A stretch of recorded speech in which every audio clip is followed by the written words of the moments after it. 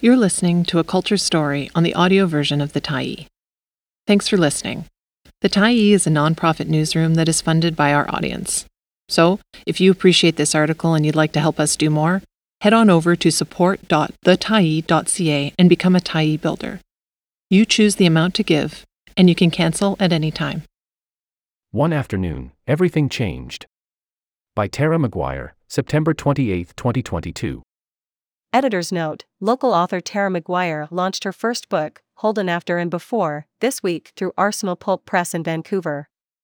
Through fiction and non-fiction, Maguire explores the loss of her son Holden to drug overdose in 2015 and his imagined future. "I look at my book now as a continuation of our relationship," she told Kevin Chung in a Tyee interview Tuesday.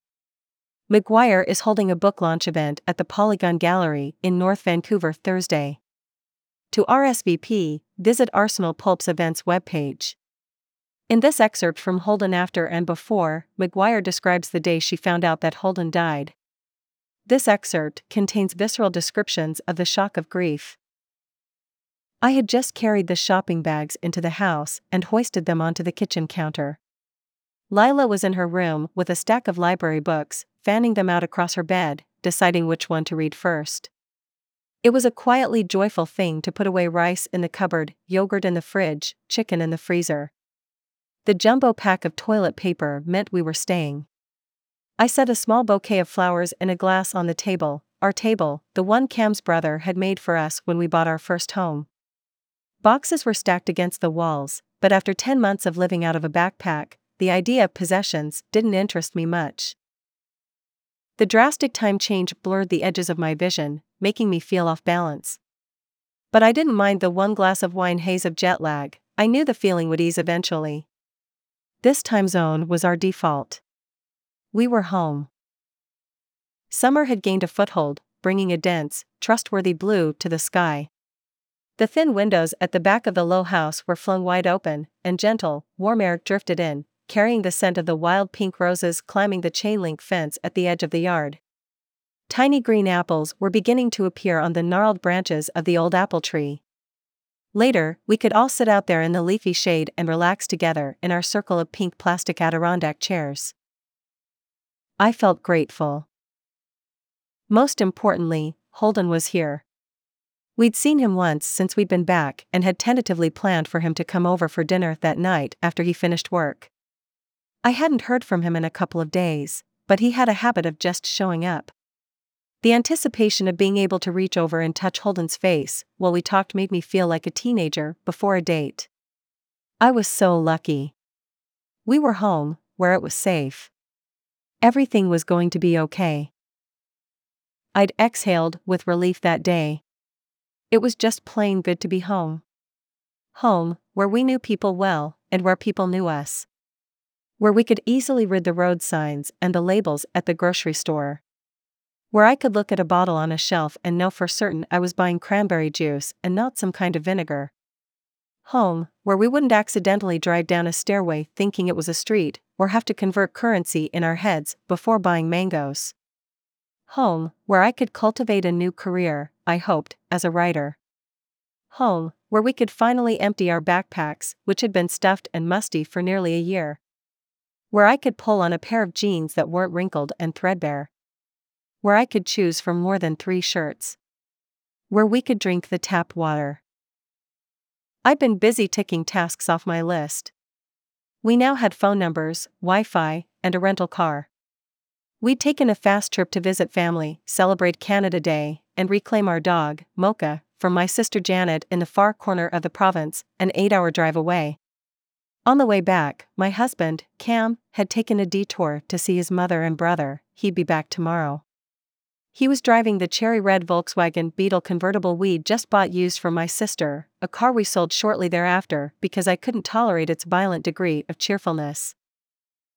At 11 years old, our daughter, Lila, was bursting with the exuberant sweetness of a summer peach. After almost a year of traveling with her parents for constant company, being alone was a rare thrill. Now she could hop on her bike and set off alone to cruise the quiet streets of our neighborhood. A knock on the front door drew my face away from the golden afternoon. Maybe it was a friend of Lila's, or a neighbor who'd heard we were back. I opened the door to the dark bulk of a police officer in a bulletproof vest. I don't remember his face or his name, but I can still see his heavy black boots on the flagstones of our porch, contrasting with my bare feet on our tired hardwood floor. Lila bounced up behind me, hoping it was someone who'd jump on the trampoline with her. Mocha crowded the doorway, too. She barked at his uniform. At the hat he was removing. He stood there, imposing yet awkward, not knowing what to do with his hands. He asked me in a monotone to confirm my name. "Please come outside," I think he said, "so we can speak privately." He gestured toward Lila with his chin. He didn't want her to hear. In my jet-lagged fog, I didn't suspect why he already knew who I was and wanted to speak with me. A flash, perhaps there had been a break-in in the neighborhood, and he wanted to warn me to close the windows at night. But we were home now, how could anything bad happen? I didn't know this was to be the last moment of peace I'd experience for a very, very long time. "Just wait here a sec, Li." I took a few steps out into the sunshine of the driveway. Heat rose from the paving stones, sandy grit rubbed the soles of my feet, and the sun had settled on my bare shoulders. Standing in the middle of the driveway, between the lush green forest with its bubbling creek and the leafy Spanish chestnut tree, the officer held his hat to his chest with both hands, like a shield. What happened next unspelled quickly. The quiet just before he spoke expanded and snapped back. I should have asked for his bulletproof vest. "I'm very sorry to inform you that your son, Holden, has died." I took one last full breath and dropped. A clean amputation. I curled like a fetus on the ground and felt my life jerk sideways off its axis. The earth fell away. I plummeted. And as I fell, I also rose. I could see myself writhing on the driveway, gasping for air. Anyone passing by would have thought I had been shot at close range. The officer's voice filled the gaps in my wailing. I probably heard words and must have asked questions, but the answers landed like snow, touching me and dissolving. They were abstract, they didn't mean anything. "I'm so sorry, no sign of foul play, don't have that information, the coroner will investigate." "I'm very sorry, no sign of criminal activity, he was with a friend, trauma team, can we reach your husband?" "How long will it take him to get here?" "I'm very sorry, no, it's not a mistake, in the morgue, in Burnaby, because the Vancouver morgue is full." "I don't know, yes, I'm sure, yes, it's true, yes, no, yes." Falling. Falling. Bottomless. My memory of this time is fractured and likely inaccurate. Lila ran outside and kneeled down beside me on the flagstones. "Mama, what's happening?" Her eyes stretched wide with panic. Her smooth, young face knowing terror for the first time. "I'm so sorry, Li, it's Holden." He. How could I smash her small, simple world? I pulled her into my arms. "He died, sweetheart. Your brother is gone. I'm so sorry." We held each other on the driveway, vines encircling, wrapping, clinging to each other. We rocked back and forth. We cried. "Could someone please tell me what to do?"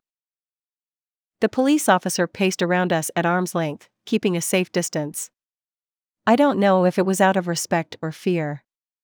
We were something wild, desperate, unpredictable. We might pull him under.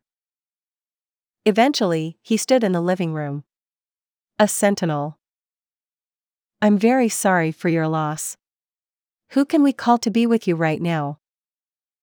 I didn't want the police in this with us.